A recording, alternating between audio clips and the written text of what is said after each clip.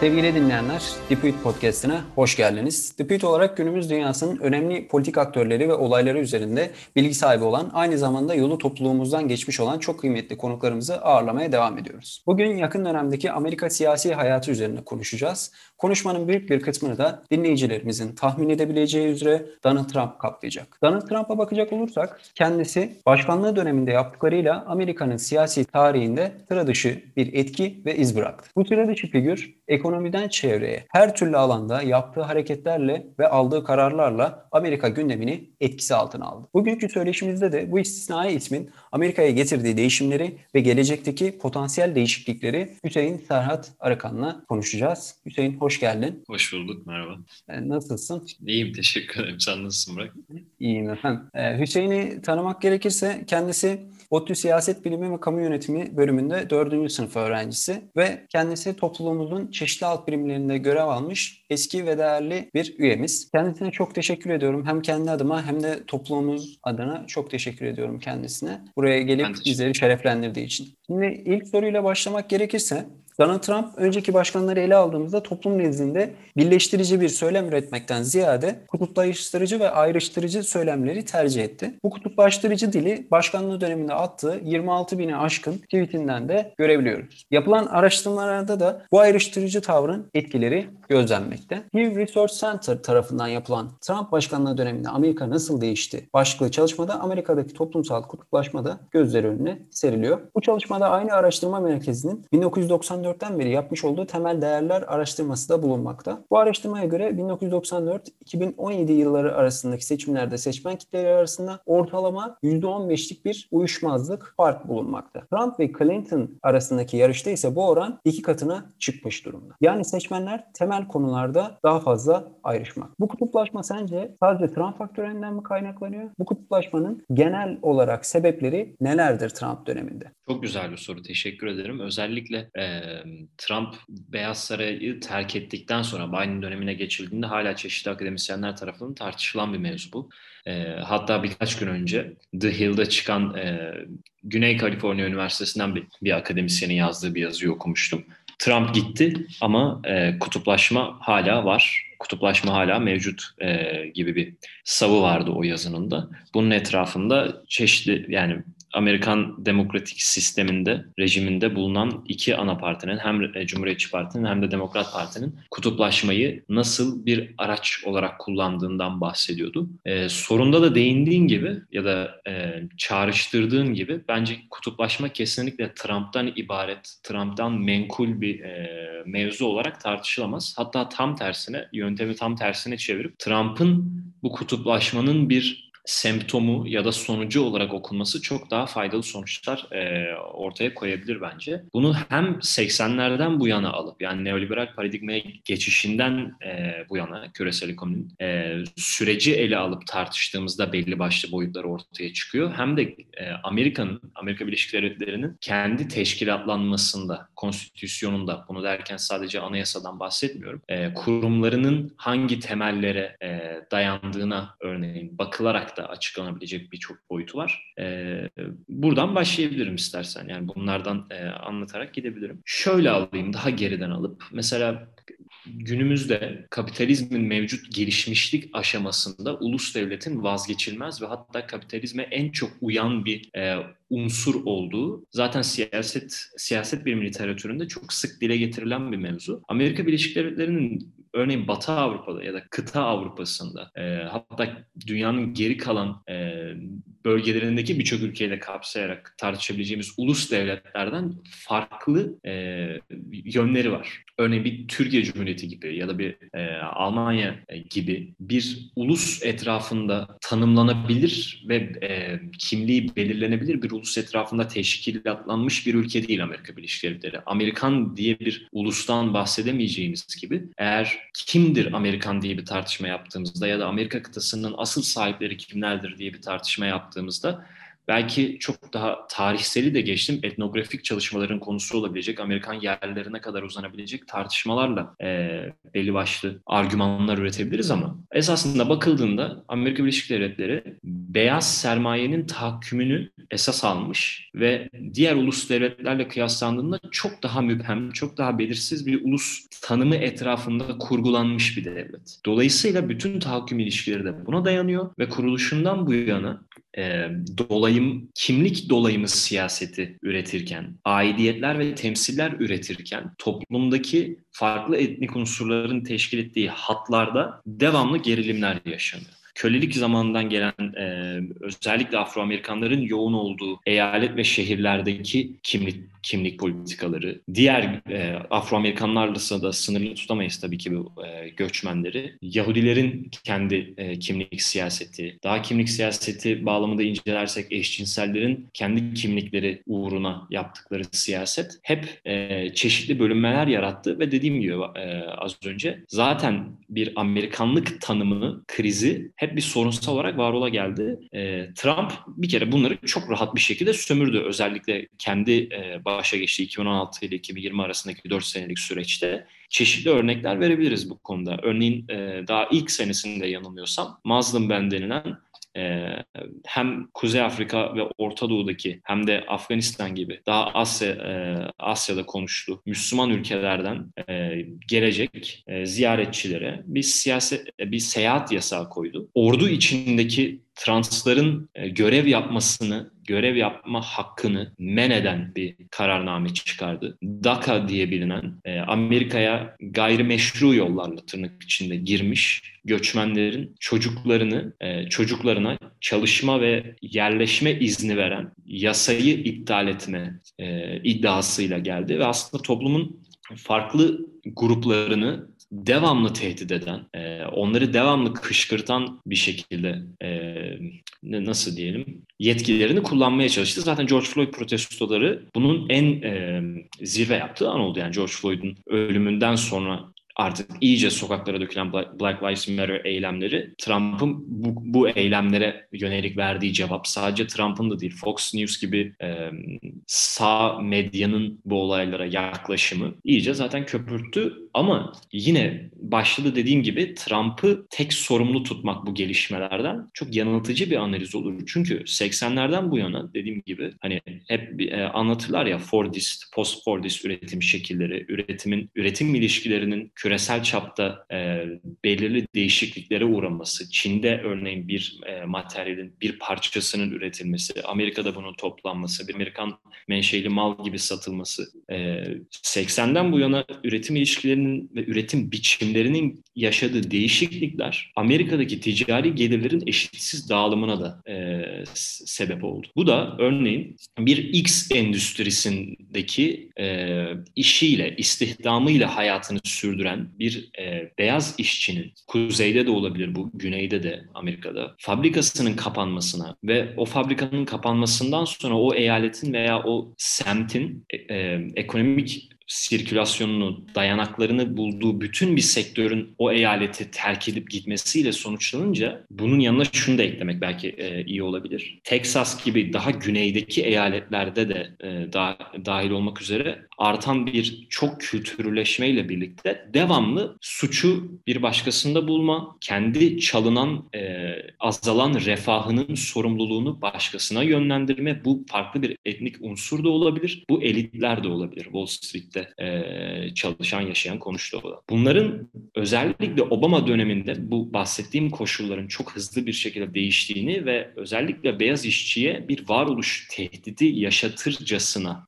öznel bir deneyim sunduğunu biliyoruz. Cumhuriyetçi Parti de tabii ki bunu zaten sömürüyordu. Trump bunların üstüne inşa etti. Kendi 2016'daki seçim zaferini de bundan sonraki 4 senede sürdürdüğü iç politikayı da. Yani genel olarak baktığımızda aslında 80'lerden bu yana olan bir ekonomik bunalım var. Yani beyaz kesiminde Amerika'yı belki de başından itibaren belki de ön plana çıkan kesim olarak adlandırılan isimler olan beyazlarda. Ve bu durum onları Amerikan kimliğinin ne olduğunu sorgulamaya itiyor. Bu nedenle de ortada bir kutuplaşma iklimi var. Zaten zemin buna müsait. ait. Zaten alan buna müsait. Bu nedenle de Trump gibi liderler, Trump olmasa bile, Trump'ın yerine başka birisi gelseydi bile bu kutuplaşmadan belki de nemalanabilirdi. Yine aynı durumlara çıkabilirdik diyebiliyorsun. Trump'ı bu konuda ayrıştıran ne oldu? Daha hani neler yaptı? Hani çünkü onu çok hedef aldı söylemler. Hep yani ona odaklıydı. Bu sanki kutuplaşma sadece Trump döneminden itibaren gelişen bir durummuş gibi. Yani buna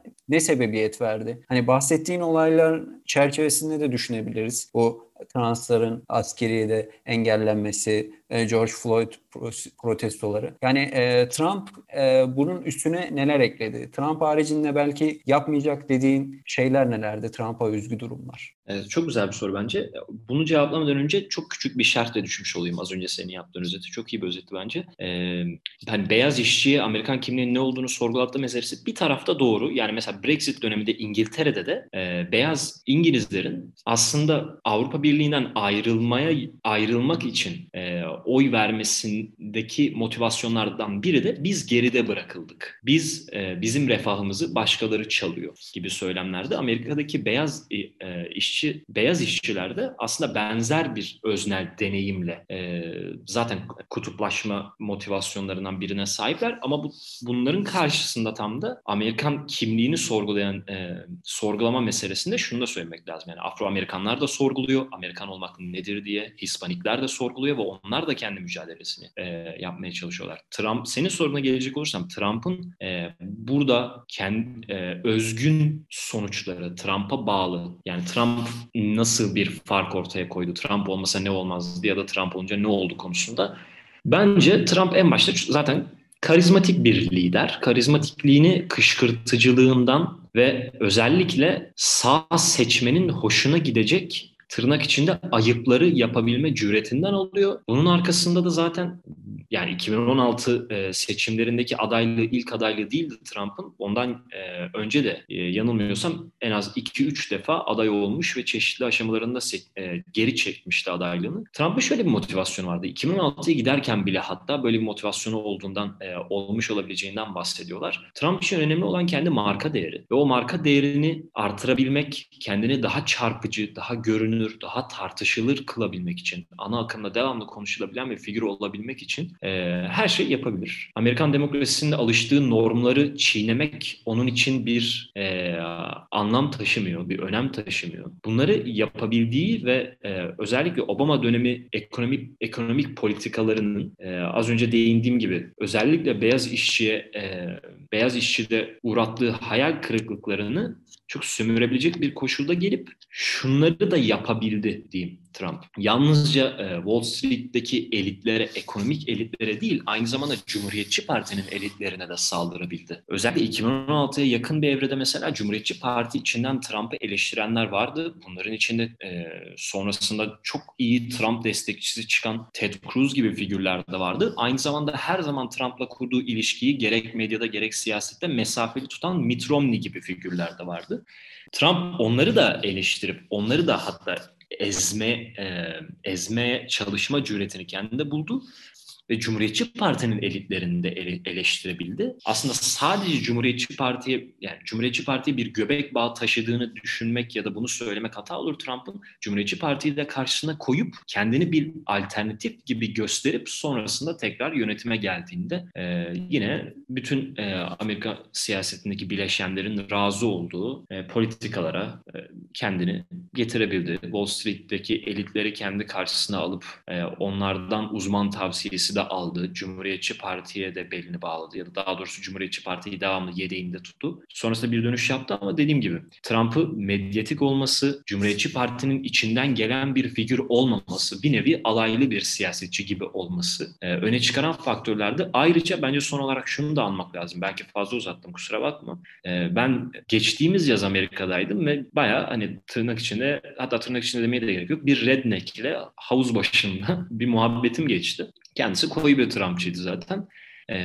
hiçbir şekilde sözünü sakınmadı. Korona konusunda hatta Nancy Pelosi'nin yeğeninin George Soros'un oğluyla evli olduğu gibi komplo teorilerine inanmaktan da kesinlikle alıkoymuyordu kendisini. Şu çok etkiliyordu onu ki bunu sosyal medyayı falan takip ettiğimde de gördüm. Trump'ın bir zengin olması özellikle sağ seçmende çok karşılığı olan bir şeydi. Yani iş piyasasında başarılı olması, kendini orada var edebilmesi, zengin olması çok çarpıcı ve cazip gelen özelliklerden biriydi. Ve sağ seçmenin aynı zamanda bir hani içten içe elitlere karşı bir öfkesi, nefreti olsa bile bir tarafıyla da zenginlere bir hayran olma, bir ilgi duyma olayı var. Bu zaten genel olarak sermaye destekli reklamların bütün Amerikan seçmenine ya da halkına yerleştirmeye çalıştığı bir mevzu bence. O da Trump'ın şeyle eklemlenerek yani hem Cumhuriyetçi Parti içinden gelmemesi, dışarıdan gelmesi hem de bir zengin olarak kendini piyasada var etmiş bir karakter olarak siyasete atılması. Bunların hepsi Trump'ı ayrıca özgün kılan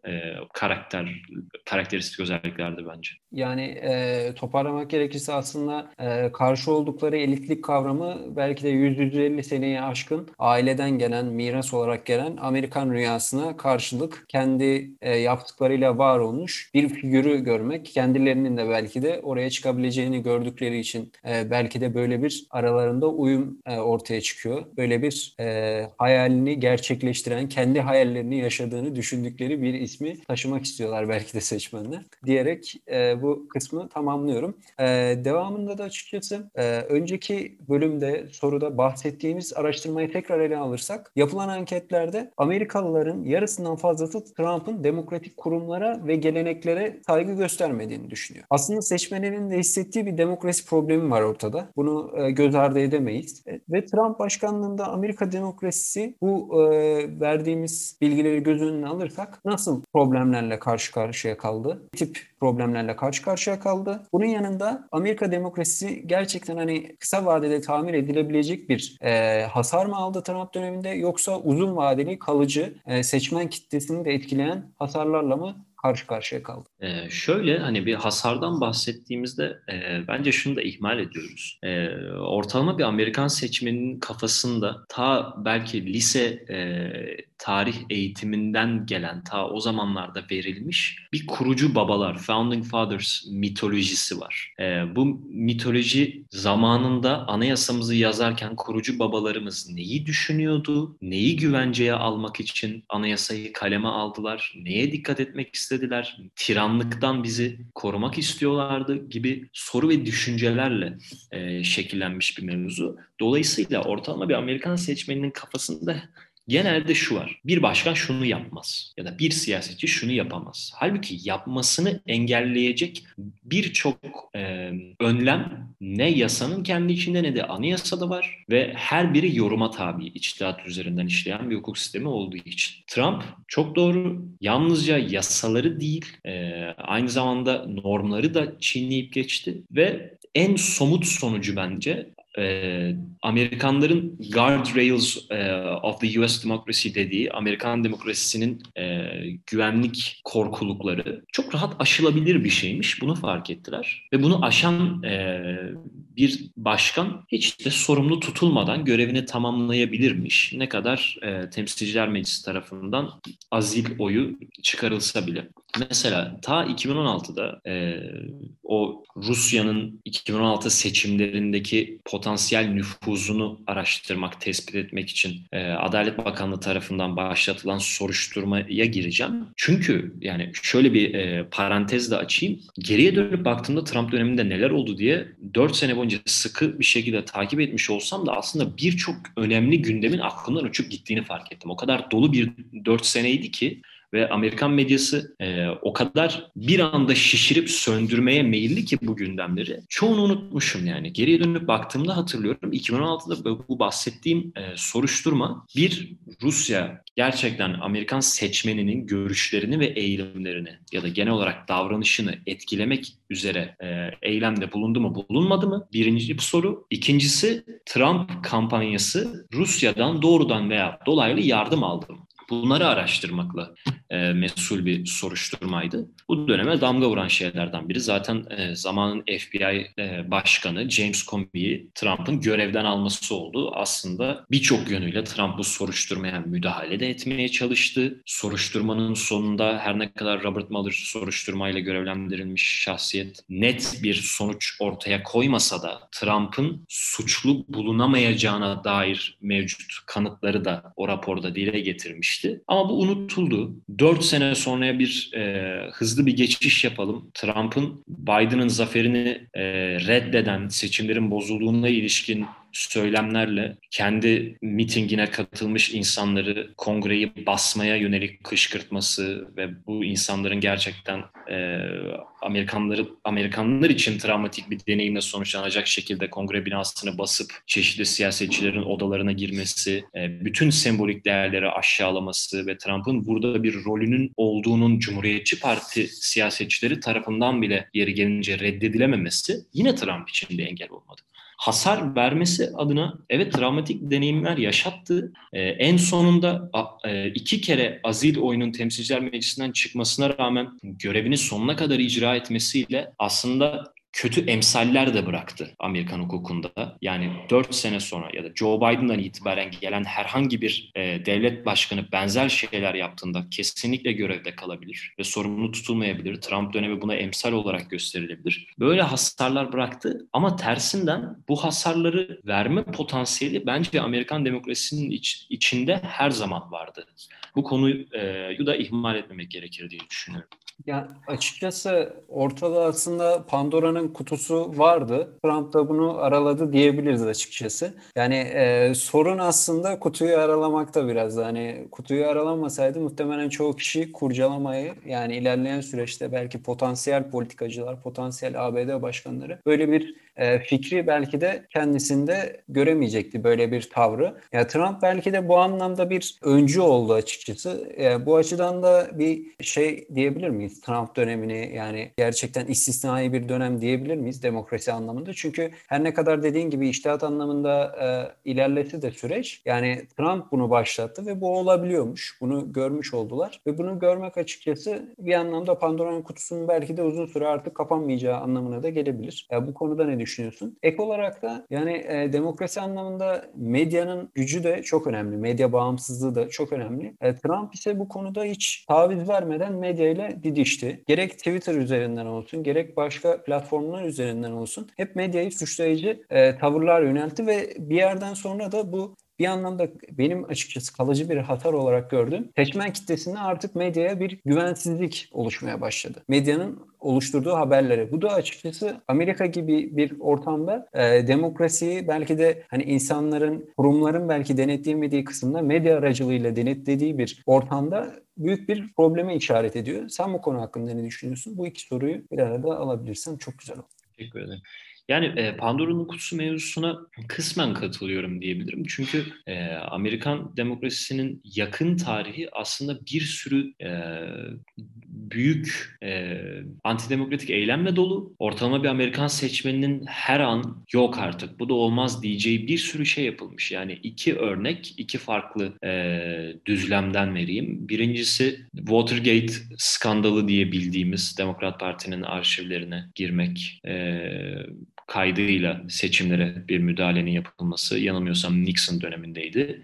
Başka bir örneği de yakın zamanda çıkmış Judas and the Black Messiah olması lazım filmin adı. Chicago'da 60'larda ve 70'lerde örgütlenen Black Panther Partisi'nin Chicago'daki lideri Fred Hampton'ın 21 yaşında komünist Afro-Amerikan bir gencin FBI tarafından düzenlenen bir baskıyla evinde uykusunda öldürülmesi gibi bir mesele var. Aslında bu asla demokratik bulunamayacak bir sürü olay var Amerikan tarihinde ama bir şekilde Amerikan demokrasisi seçmenlerin yaklaşık %40, %50'lik bir kesimini sistemden dışlamak ya da soğutmak kaydıyla eleyip %50'siyle sürdürülebilir bir demokratik sistem kurmayı başarmış. İkinci soruya gelirsek, şimdi medyanın gücü bence Amerikan demokrasisinin üzerindeki nüfuzu çok da eksilmiş değil. Sol için, yani o merkez sol için CNN, NBC, CBS nasıl hala nüfuzunu sürdürüyorsa, sağ için televizyonda Fox News, internet medyasında örneğin Breitbart gibi yayınların nüfuzu hala var. O nüfuzdan sıyrılan, hem sağın hem solun popülist söylemleriyle tanışmış seçmenlerin de savrulduğu noktalar, ya mesela sağda QAnon gibi komplo teorileriyle ya da Alex Jones gibi podcastler yapan, binlerce safsatayı bir saate sığdırabilen insanların etkisine geçmek oluyor. Sol içinde Joe Rogan ya da The Young Turks gibi daha alternatif, popülist bir söylemle solu harmanlayarak iki partiyi de eleştiren yayınlara kaymak oluyor, ama medya tüketim alışkanlığından hiçbir şekilde bence kurtulmuş değil Amerikan seçmeni. Yalnızca alternatiflere kayabiliyorlar. Alternatiflerin yükselişi de belki tartışılabilecek ayrı bir mesele olur Amerika'da. Çünkü özellikle Bush döneminden itibaren ciddi bir şekilde artışta alternatif medya bağlamları. Bütün dünyada gerçi bu böyle, ama Amerikanların tüketim alışkanlıklarını düşündüğümüzde ayrıca bir çalışma konusu bile olabilecek kadar değerli bence. Devam ederken açıkçası Trump döneminde hani politika düzleminde çok büyük değişiklikler yaşandı. Çok istisnai durumlar oldu. Bunu seninle daha önceki iki kısımda da konuştuk. Şimdi ise Trump'ın politika özelinde dışarı çıkıp biraz daha ekonomi bağlamına kaymaya çalışacağım. Trump dönemi açıkçası bu politikada ve toplumda kutuplaşmanın yanı sıra ekonomide de kutuplaşmaya sahne oldu. Trump'ın vergi indirimi kararıyla ekonomide bir canlanmadan ziyade zenginlere fayda sağlayan alt ve orta sınıfı çaresiz bırakan bir duruma sebebiyet verdi bu vergi kesintisi düzenlemesi. Bunun sonucunda da açıkçası Trump'ın 2016'da seçimlerde gelirken daha önceki kısımlarda da bahsettiğim şekilde beyaz işçileri yüzüstü bıraktığını söyleyebilir miyiz? Ek olarak yüzüstü bıraktığı ölçekte de son seçimleri de hesaba katarsak Trump'ın nüfuzunu nasıl etkiledi bu durum? Artan ekonomik eşitsizlik gerçekten Trump'ın zararına mı işledi? Yani şöyle, iki noktadan gireyim buna. Trump seçildiğinde ve sonrasında görevi terk edene kadar elinde bulunan ekonomik eşitsizlikler ne Trump'ın sorumlu tutulabileceği bir şey bence, ne de Trump kendi seçmenlerine ekonomik kurtuluş vaat ediyordu zaten. Trump'ın kendi söylemi iktisadi temelleri olan problemlerin farklı etnik gerilimlere, dış politikadaki gerilimlere savruşturularak işçi sınıfını yine bu sınırlarda, bu hatlarda bölen bir söylem zaten. Yani hiçbir zaman bir ekonomik refah vaat etmedi, ama şeyde katılıyorum. Aslında bir takındığı, kullandığı, yeniden ürettiği popülist söyleme baktığımızda aslında tamamen bir ikiyüzlülük. Anti-elitist bir söyleme başvurmuşken 2016 öncesinde, Wall Street'i eleştirmişken, dediğim gibi Wall Street'in temsilcilerini kendi önüne alıp tam da onların Wall Street'teki şirketlerin faydasına olacak, yani Amerika'daki beyaz burjuvanın çıkarlarına olacak vergi kesintisi gibi iktisadi politikaları yürürlüğe koymasıyla aslında hiç de beyaz işçinin ne diğer işçilerin faydasına olan bir şey yapmış değil. Ama 2016'dan 2020'ye kadar sürdürdüğü ve Amerikan standartlarında başarılı sayılabilecek siyasetin de Trump'a mal edilemeyecek bir siyaset olduğunu düşünüyorum. 2020 seçimlerinden önce artık Biden'la Trump'ın Cumhuriyetçi Parti'den, Biden'la Demokrat Parti'den çıkacak iki rakip, iki başkan adayı olduğu kesinleştikten sonra yaptıkları münazaralar evresinde ikisinin ekonomik politikalarını değerlendiren, kıyaslayan bir yazı okumuştum. Yanlış hatırlamıyorsam ya Brookings Institute'dan çıkmıştı ya da Carnegie'den çıkmıştı. Yani tahlilde çok da anlamlı farklar ortaya çıkmıyordu zaten. Biden'ın biraz daha yeşil enerji piyasalarındaki yatırımlarının tabii ki anlamlı farklar ortaya çıkarabileceği tartışılıyordu ama makroekonomideki temel boyutları ele aldığımızda ikisinin politikaları arasında çok da bir fark yoktu. Zaten Obama'nın 2008'de içinden alıp çıkardığı, Amerika'yı içinden alıp çıkardığı kriz sonrasında yürütülen, uygulanan politikaları düşündüğümüzde hem onların sonuçlarından nemalanmış oldu Trump. Yani tekrar geçici bir süreliğine rayına konan bir ekonomiyi geleneksel Amerikan standartlarında ilerletti, yeniden üretti ve tekrar dönüp diyeyim yani kesinlikle dediğine katılıyorum. Kesinlikle beyaz işçinin hayat standartlarını değiştiren, kendi oy tabanını teşkil eden beyaz işçiyi refaha boğan hiçbir adımı olmadı. Yalnızca şöyle sembolik şeyler yaptı. Mesela komik. Trump'ın işte pandemi başladıktan sonra geçtiğimiz sene kendi yönetimi sırasında yani Senato'dan geçirilen ekonomik yardım paketinde yaklaşık galiba $400 civarındaydı haftalık. Belirli bir gelir aralığında yaşayan bütün Amerikanlara bir yardım yaptı federal hükümet, federal devlet. Orada Amerikanlara yollanan çeklerin üstüne kendi ismini yazdırmış. Bizzat kendisinden gönderilmiş gibi. Böyle sembolik süsleyerek yaptığı hizmetler oluyor. Mesela Biden bu bildiğim kadarıyla işte geçtiğimiz günlerde Mart'ın başında geçirilen o 1,9 trilyon dolarlık yardım paketinin içinde de yine çok daha fazla meblağlara gelen bir çek var. Yine Amerikanlara dağıtılacak. Onların üstüne benzer bir şey, kendi ismini yazmak gibi bir şey yapmayacak diye biliyorum. Ama Trump'ın yapacağı genelde böyle sembolik makyaj gibi hareketlerle oldu. Dış politikaya geçeceğiz. Trump dönemi özelinde bir dış politika sorunumuz olacak. Yani açıkçası Trump iç politikanın yanında dış politikada da sıra dışı hamleler yaptı. Bu hamlelerden en çok ön plana çıkan ise Çin ile ABD arasında gerilimi artıran politikalarıydı. 2018 yılında duyurduğu ve Çin'i hedefleyen gümrük vergisi adımı ise bu gerilimin ekonomi sahnesinde de rol oynayacağını gösterdi. Ekonomik çekişmenin yanında Trump'ın koronavirüs salgınında Çin'e hedef göstermesi bu iki ülke arasındaki gerilimi iyice tırmandırdı. Bütün bu gerginlikleri göz önünde bulundurduğumuzda bu politikalar iki ülke arasındaki politik güç çekişmesini mi yansıtıyor yoksa sadece ekonomi düzleminde olan bir anlaşmazlık, bir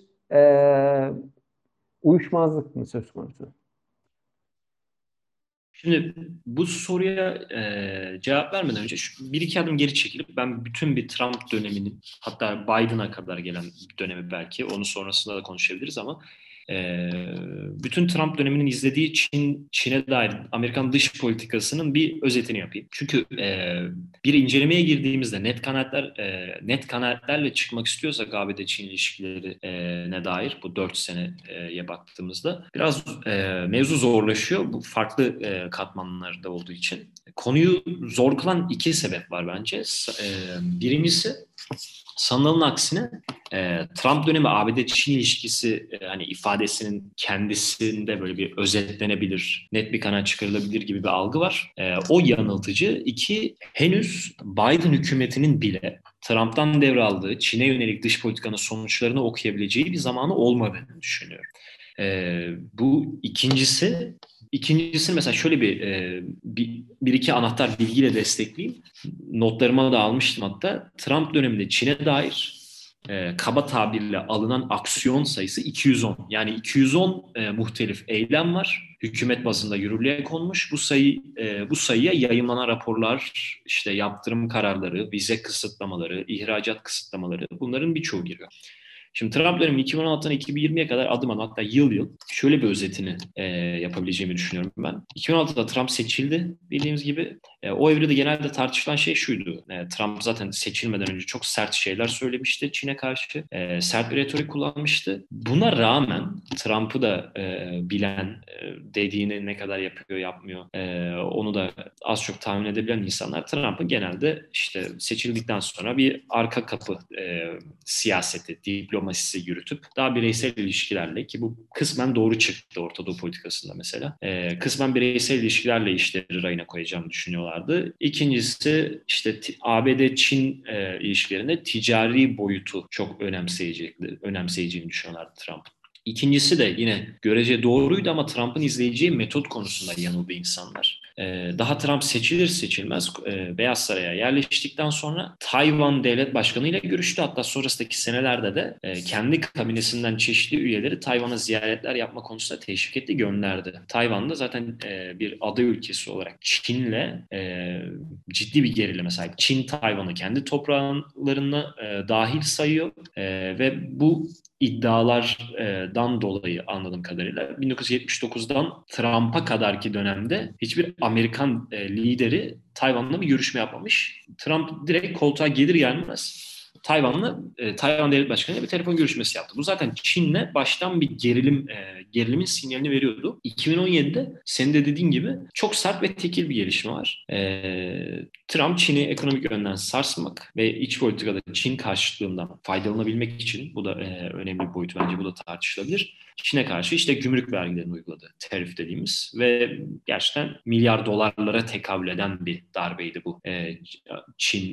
Çin'in Amerika ile kurduğu ticari ilişki açısından, ama bunun da abartılan bir yönü oldu. Yeni bir soğuk savaş mı başlatılıyor diyenler olmuştu. 2018'de Trump'ın Çin'e karşı Çin'i kendi istediği çizgiye çekebilmek için izlediği ve bence kamu yönetimi açısından da yani tartışılmaya değer bir yöntemi yavaş yavaş şekil almaya başladı. Bütün bir hükümet yaklaşımı diye belki Türkçe'ye çevirmek mümkündür. A whole of government approach diyorlar. Bütün hükümet unsurlarının, yani kurumların, bakanlıkların kaynak ve araçları üzerinden Çin'e karşı bir mücadele yürütmek.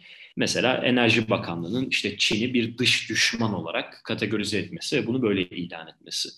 2019'da yani çok fazla bir değişiklik, gelişme yok. Mike Pompeo'nun, Trump'ın Dışişleri Sekreterinin sert çıkışları var. Ama bu 2019 yılındaki önemli kayda değer değişiklik şu olabilir. Trump'ın önüne gelen ve küresel siyasette de tartışılmış, özellikle Avrupa içinde önemsenen Çin'in bazı insan hakları ihlali var. Gerek kendi sınırları içindeki vatandaşlarına dair, gerek bölgedeki diğer ülkelere dair. Bunlara dair bir yaptırım ya da cezalandırma uygulamayı reddediyor Trump, ki kendi istediği o 2016'ya gelirken öncelediği Çin'le ABD arasında yeni bir ticari çerçeve kurma amacı bir riske girmesin. 2020'de istediğini alıyor zaten.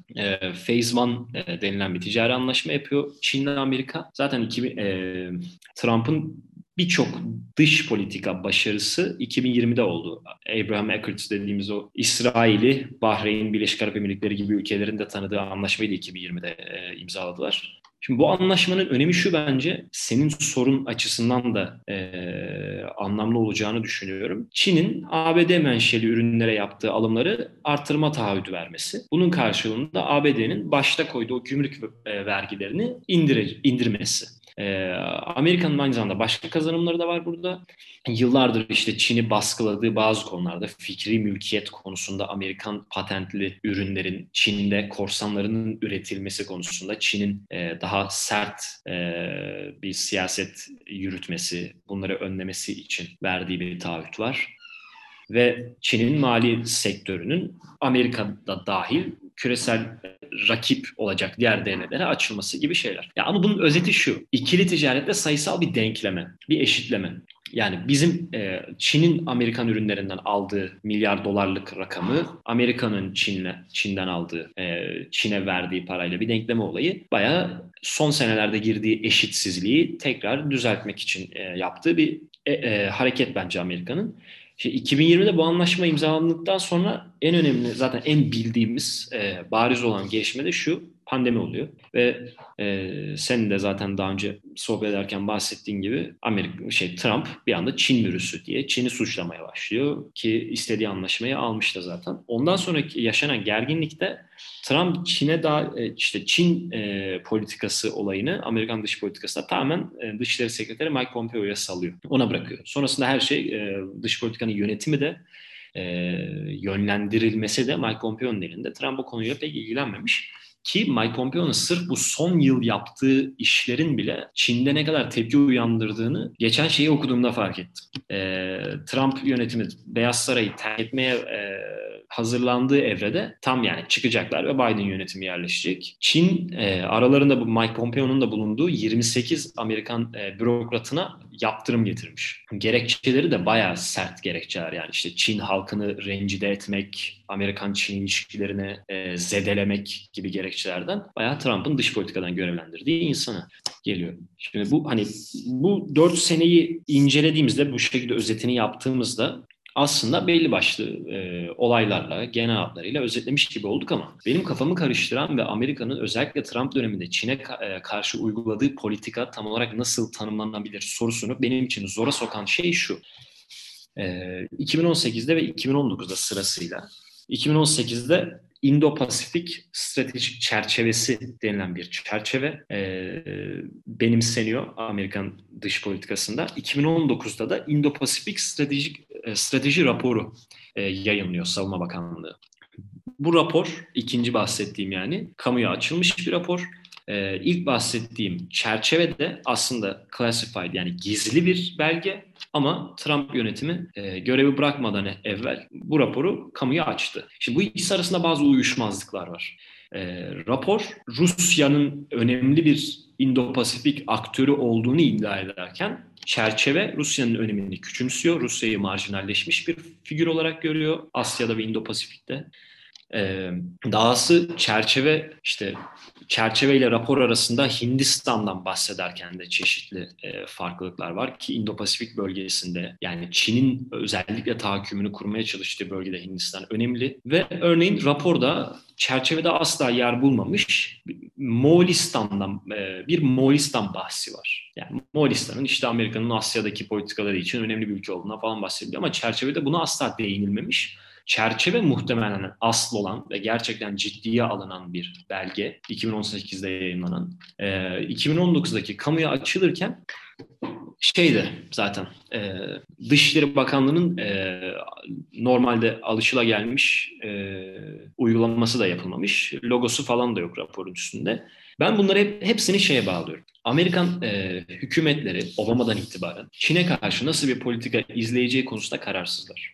İstikrarlı bir dış politika izleyebilecekleri bir düzlem iç politikada yok. Bahsettiğimiz yaklaşık muhtemelen birkaç konu önce bahsettiğimiz o 80 sonrası küresel ekonomideki yapısal değişikliklerden dolayı Çin'e karşı barışçıl bir politika uygulandığında ya da stratejik çatışmayı olabildiğince önlemeye çalışan politikalar incelendiğinde iç politikadan seçmenden bir tepki gelmesinden korkuyorlar. İkincisi, Amerikan dış politikası kendi motivasyonlarını Asya'daki birçok aktöre uygulatamıyor. Kendisini İndo-Pasifik'te özellikle baskın, hegemonik unsur olarak tesis etmeye çalışıyor ama Asya'daki birçok ülke, bunların içinde Hindistan'da, Çin'de, Japonya, Güney Kore gibi Amerikan müttefikleri de dahil çok kutuplu, farklı güç merkezlerinin olduğu bir şekilde bölgesel ilişkileri tesis etmekten yanalar. Ekonomik mi, stratejik mi mücadele, hangisi önceleniyor konusuna gelirsek, bence Amerikan dış siyaseti çok geleneksel stratejik çerçevelere sahip. Bunları kollamaya, sürdürmeye çalışıyor. Yani mesela 2017 ya da 2018 gibi olması lazım. Trump döneminde yapılmış bir değişiklik. Pasifik'teki Amerikan donanmasının isminin Indo-Pasifik olarak değiştirilmesi. Bu yoldan Çin'e bir sinyal vermeye çalışıyorlar güya ama güç bayağı katı güç üzerinden Çin'in alanını daraltmaya yönelik bir yönelim var ama tersinden, yani bir taraftan da Obama döneminde özellikle Obama'nın yavaş yavaş konuşmalarıyla kamuyu alıştırmaya çalıştığı farklı bir vizyon da var. Obama işte bölgesel anlaşmalarla, çoklu platformlarda birçok aktörle beraber hareket etme yoluyla, işte Trans-Pacific Partnership gibi anlaşmaları destekleyerek Çin'in nüfuzunu seyreltmeye ve kendisine yakın aktörleri baskın kılmaya çalışıyordu. Ama o konuda da işte Trump çok ciddi bir kesintiye uğratmış oldu Obama'nın girişimlerini. Biden ne yapacak bilemiyorum. Dediğim gibi farklı önceliklerin bir yer değiştirmesi ve hangisi daha tutarlı olabilir ya da hangisi anlık iç politikanın koşullarında daha tercih edilebilir? Bunların arasında bir gerilim var gibi geliyor bana. Ama eninde sonunda bence yapılması istenen, yani hangi hükümet gelirse gelsin başa, daha tercih edilecek olan şey Çin'in ekonomik gelişmesi ya da bölgesel gücü radikal bir değişikliğe uğramadıkça, Amerikan çıkarlarından taviz vermeden, bölgedeki Amerikan müttefiklerinin gücünü sürdürülebilir kılarak gardı havada gidebilmek yani. Çünkü Çin'in ekonomik gücü Amerika'nın da reddedemeyeceği bir ölçüde.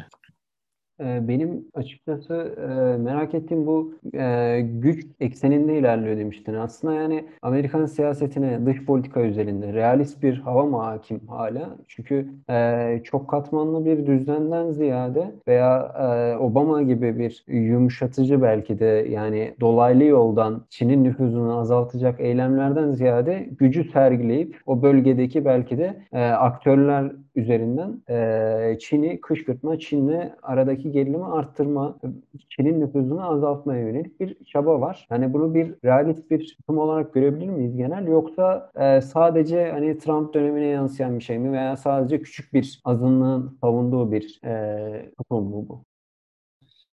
Yani realist denebilir bence. Realistten kastım da şu: yani Amerika'da neticede bir e, mali sermayeyi elinde tutan bir sınıf var.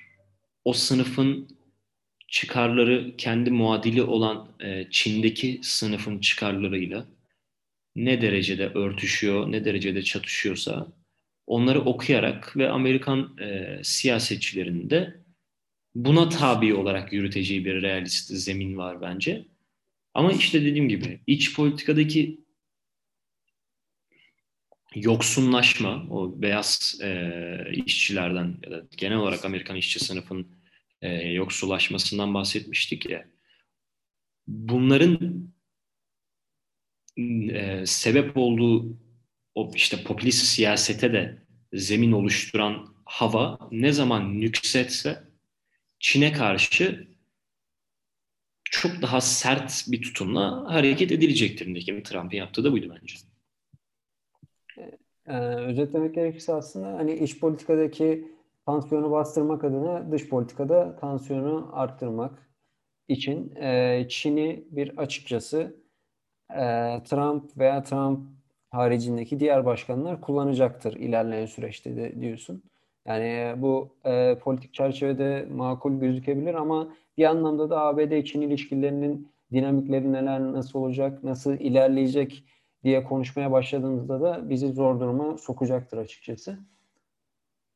Önceki bölümlerde açıkçası Trump döneminde hem dış politikayı hem de iç politikayı konuştuk. Bunlarda açıkçası hem Trump'ın etkisi söz konusuydu hem de Trump dışı faktörlerin etkisi söz konusuydu bu yaşanan değişimlerde. Hem iç politikada yaşanan değişimlerde hem de dış politikada yaşanan değişimlerde. Şimdi ise Trump sonrası dönemde neler olabilir? Biden'ı neler bekliyor? Bunun üzerine biraz daha yoğunlaşacağız bu bölümümüzde. Trump sarsıcı etkileriyle Amerika siyasi arenasını şimdilik terk etmiş vaziyette. Fakat onun başkanlığı döneminde yaptıkları daha önceki bölümlerde de bahsettiğimiz biçimde hem Amerika'daki demokrasi hem de toplumsal birlikteliği yıprattı. Freedom House tarafından yayınlanan raporda her 10 Amerikalı'dan 8'inin Amerikan demokrasisinin durumu hakkında endişeli olduğunu da görmekteyiz. Demokrasi ve toplumsal bütünlük uzun vadeli bir onarıma ihtiyaç duysa da yeni başkan Biden kısa vadede Amerikan demokrasisini eski güzel günlerine döndürmek adına ne gibi adımlar atabilir?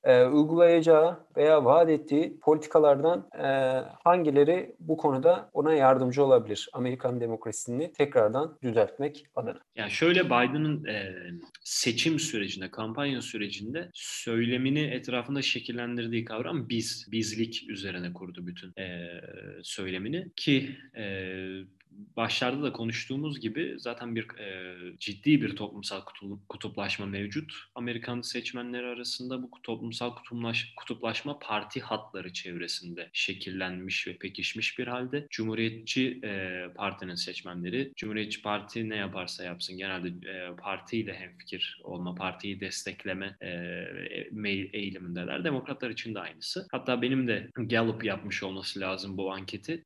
Biden Beyaz Saray'a yerleşip görevine resmi olarak başlar başlamaz, yani muhtemelen ilk ayında gerçekleştirilmiş bir anketti.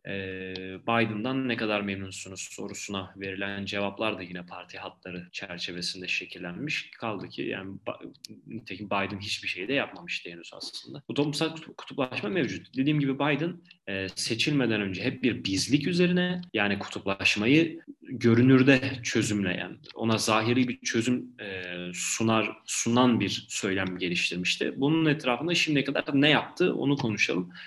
Bir kere bipartisanship denilen, yani iki partiyi de hem cumhuriyetçileri hem demokratları işbirliğine götüren, onların işbirliği yasama sürecinde işbirliğiyle işletilecek bir yöntem peşinde olacağı iddiasındaydı Biden. En azından şimdilik bu en son işte Mart'ın başında geçirilen o 1,9 trilyon dolarlık yardım paketini kabul ettirirken asla böyle bir şey yapmadı. Ne demokratlar ne cumhuriyetçiler bir uzlaşıya yanaşır gözükmediler.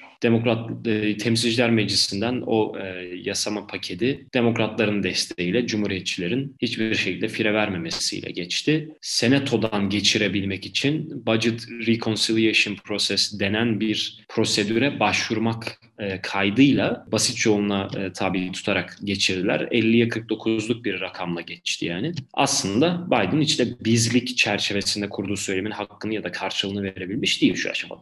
Eğer demokrasinin bir uzlaşı ve çoğulculuk temelinde götürüleceği iddiasındaysa, işletileceği iddiasındaysa Biden, ki öyleydi seçilmeden önce, bu doğrultuda pek bir şey yapabilmiş değil. Kaldı ki mesela bu yardım paketinin içerisinde asgari ücreti saatlik 15 dolara çıkarmak gibi bir politikada bir yasada bulunsun diye uğraştılar. Demokratların kendi içinden fire vermesi, daha merkezdeki demokratların caymasından dolayı, 8 demokratın cumhuriyetçiler tarafına geçmesinden dolayı bunu yapamadılar. Yardım paketini güç bela geçirebildi Biden. Joe Manchin gibi bir Arizonalı demokratı yanına çekebilmek için özellikle bizzat kendisinin aradığı ve kendisinin ikna ettiği söyleniyor. Bu konuda kutuplaşmayı çözebilmek adına pek bir şey yapabilmiş değil. Her ne kadar saatlik 15 dolar asgari ücreti saatlik 15 dolar seviyesine getirme konusu Amerikan seçmeninin yaklaşık %70'i tarafından destekleniyor olsa da Joe Biden zaten kendisi bu konuda pek ciddi gözükmüyordu. Onu da yapamadılar. Ama Trump döneminde Amerikan demokrasisine verilmiş hasardan bahsettik zaten. O konuda neler yapar diye düşünürsek, Obama kendi döneminde ne yaptıysa en azından normlara görünürde bir uyumluluk göstererek Biden'ın Trump'ın yaptıklarını yapmayarak en azından kendi idari yönetimini yürüteceğini düşünüyorum. Şimdiye kadar verdiği sinyallerden hiç de olağanüstü bir değişiklik yaratacakmış gibi gözükmüyor. Açıkçası Biden'ın söylediği, yani biz açıklaması çerçevesinde, biz söylemi çerçevesinde düşündüğümüzde hem demokrasiyi hem de bizi istemek, açıkçası bir araya getirmek, birlikteliği istemek bir anlamda çelişkili gözüküyor. Guardian'da da buna değinen bir yazı çıkmıştı hatırladığım kadarıyla ve bu yazıda da açıkçası Biden'ın istediği iki şey aslında Amerika'da yıllardır süregelen bir çatışma halinde. Hem bütünlüğü, uzlaşıyı, bir aradalığı sağlamak hem de demokrasiyi sağlamak açıkçası bu anlamda çatışan hedefler gibi gözüküyor. Bu anlamda Biden aslında kendi kendini yiyip bitiren bir vaat mi, yani aslında ütopik bir vaat mi sundu, yoksa bunu sağlayan daha önceden yapılan bir deneyim söz konusu mu? Daha önceden Amerika'nın siyasi tarihinde karşılaştığı bir tecrübe söz konusu mu? Bizliğin tesisi anlamında mı? Hayata geçirilmesi konusunda. Hem bizliğin hem de demokrasinin sürdürülebilmesi açısından. Yani Trump da bir anlamda mesela o bizliği sağladı belli bir kesimde belki de. Ama gel gelelim hani demokrasiyi rafa kaldıran tavırlar sergiledi açıkçası. Hani başka liderlerde de belki belli konularda konsensüse varılsa da dediğin mesela hani asgari ücretle ilgili alınan kararda, ya alınmaya çalışılan kararda daha doğrusu Biden'ın bu kararını destekleyen %70'lik bir kesim mevcut açıkçası, olumlu bakan. Yani böyle bir konsensüs olabilir ama benim demek istediğim açıkçası hem bir araya getirip uzlaşı sağlayıp dediğin o bipartisanship olayını sağlayıp hem de açıkçası demokrasiyi işlemek bir anlamda çelişkili gözükmüyor mu? Çünkü demokraside de açıkçası yani tek taraftan ziyade çift taraflı bir mekanizmanın oluşması gerekiyor ve karar alım süreçlerinde de bu uzlaşı ister istemez bir tarafın memnuniyetsizliğiyle sonuçlanacak. Her ne kadar karar alma sürecinde bulunup iki tarafta kendi kendini tatmin etmiş olsa da seçmen kitlesi arasından da öyle karşılanmayacaktır. Ya bu anlamda Amerika'da böyle bir örnek mevcut mu? Yani hem bir araya getirip hem de demokrasiyi işletebilen, tesis edebilen bir örnek mevcut mu? Yani tabii demokrasiyi nasıl tanımladığımıza göre de değişir. Amerikan tarihinde tabii ki sağdan çıkıp solun desteğini alan, soldan çıkıp sağın görece büyük bir desteğini alan siyasetçiler mevcuttu. Yani Ronald Reagan'ın iki döneminde de seçim sonuçlarına baktığımızda o Electoral College haritasına baktığımızda yani neredeyse bütün Amerika haritasının kırmızı olduğunu görüyoruz. Bu şekilde uzananlar var ama işte demokrasi tartışmasında her zaman bir sorun var. Yani mesela Biden, Demokrat Parti içinde giderek güç kazanan, özellikle 2016'dan itibaren güçlenen progresifler dediğimiz, işte ilericiler diyerek çevirmek mümkün, Bernie Sanders'ın temsil ettiği bir ekip var. Bu ekibe ne kadar yaklaşırsa Cumhuriyetçileri o kadar tatmin edemeyecek. Ama Demokrat Parti içinde yükselen, görece Demokrat Parti'nin ortalamasının da solunda olan bu ekip aynı zamanda çok kültürcü, örneğin LGBT artı haklarını savunan, etnik hakları savunan, daha kamu harcamalarını arttırmayı hedefleyen politikalarla çıkan, fosil yakıtlara bağlı ekonomik sektörleri yavaş yavaş artık sönümlendirmek isteyen, yeşil enerjiye geçişi isteyen ekibin tam karşısında da Cumhuriyetçiler var. O yüzden katılıyorum. Ciddi bir tartışma, yani paradoksal bir durum söz konusu. Eğer ayrı bir politik formasyonla, ayrı bir siyasi örgütlenme biçimiyle hem beyaz işçiyi, hem Afro-Amerikan işçiyi, hem Hispanik işçiyi örgütleyebilen, hepsinin çıkarına olan politikaları onlara anlatabilecek ve onları kazanabilecek söylemleri üretebilen bir örgütlenme biçimi çıkmazsa bu dediğimiz paradoksa sıkışıp kalır Amerikan demokrasisi.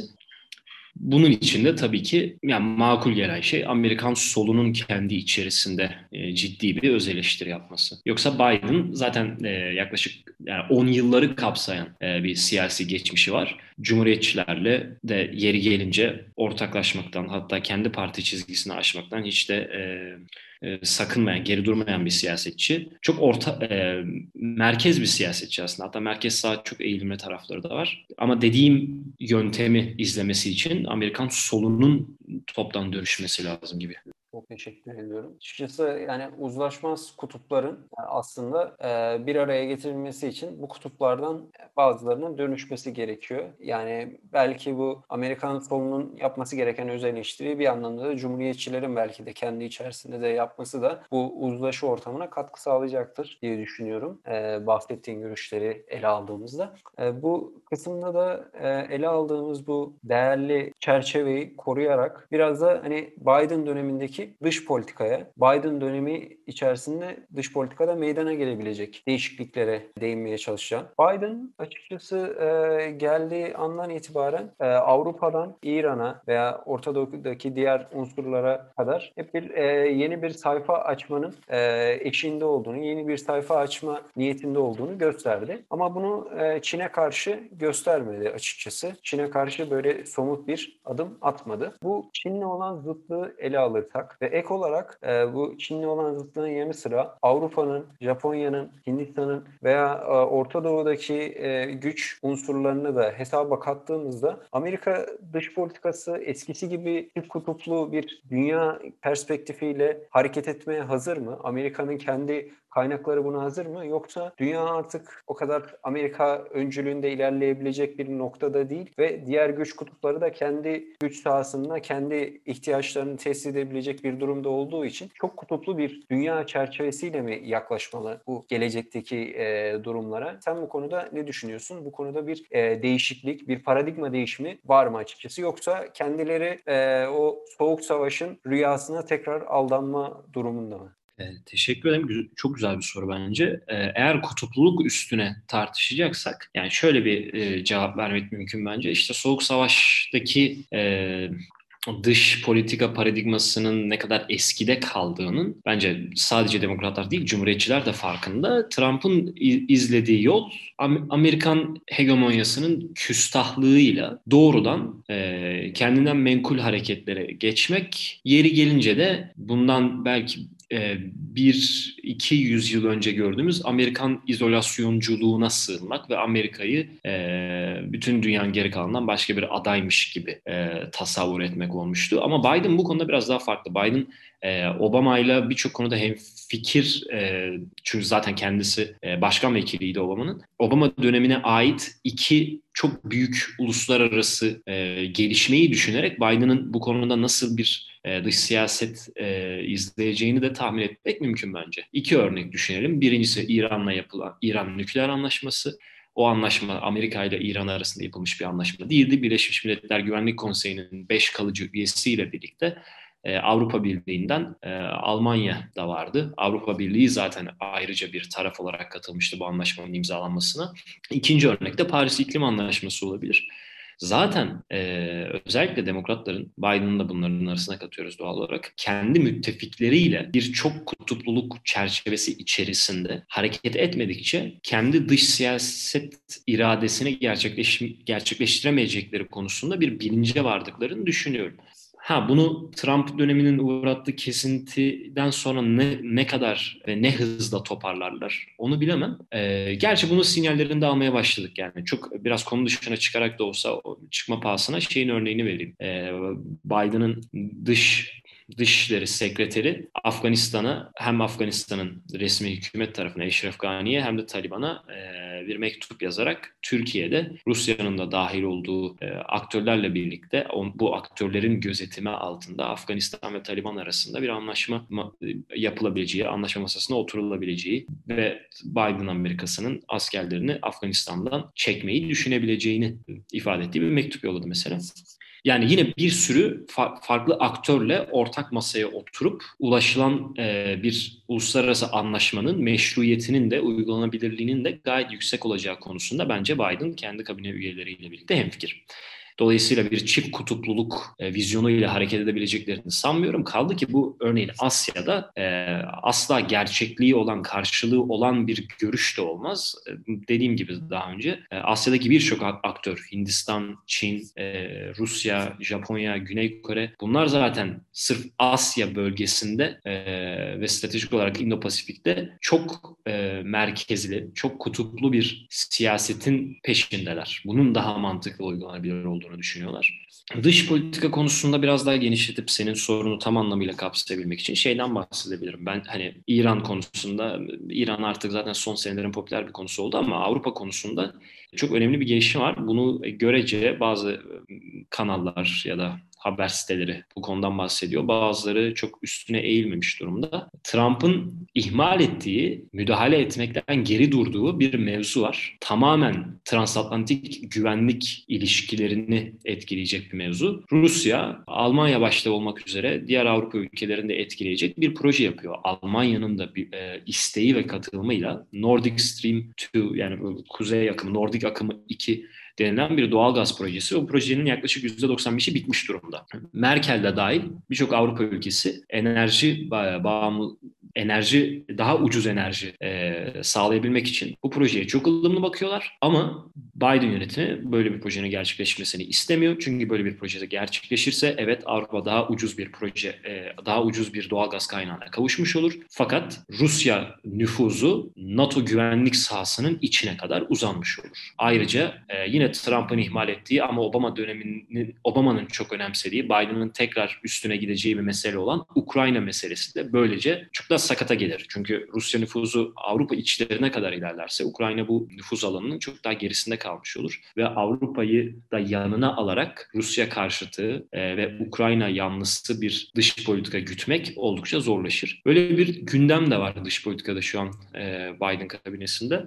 Bunu Avrupalı müttefiklerini üzmeden, kırmadan, onlarla bir uzlaşı sağlayarak ne kadar yapabilecekler bunu göreceğiz. Daha nihai bir sonuç yok. Bunu da not olarak düşmüş olayım yani. Çok teşekkür ederim değerli yorumun için.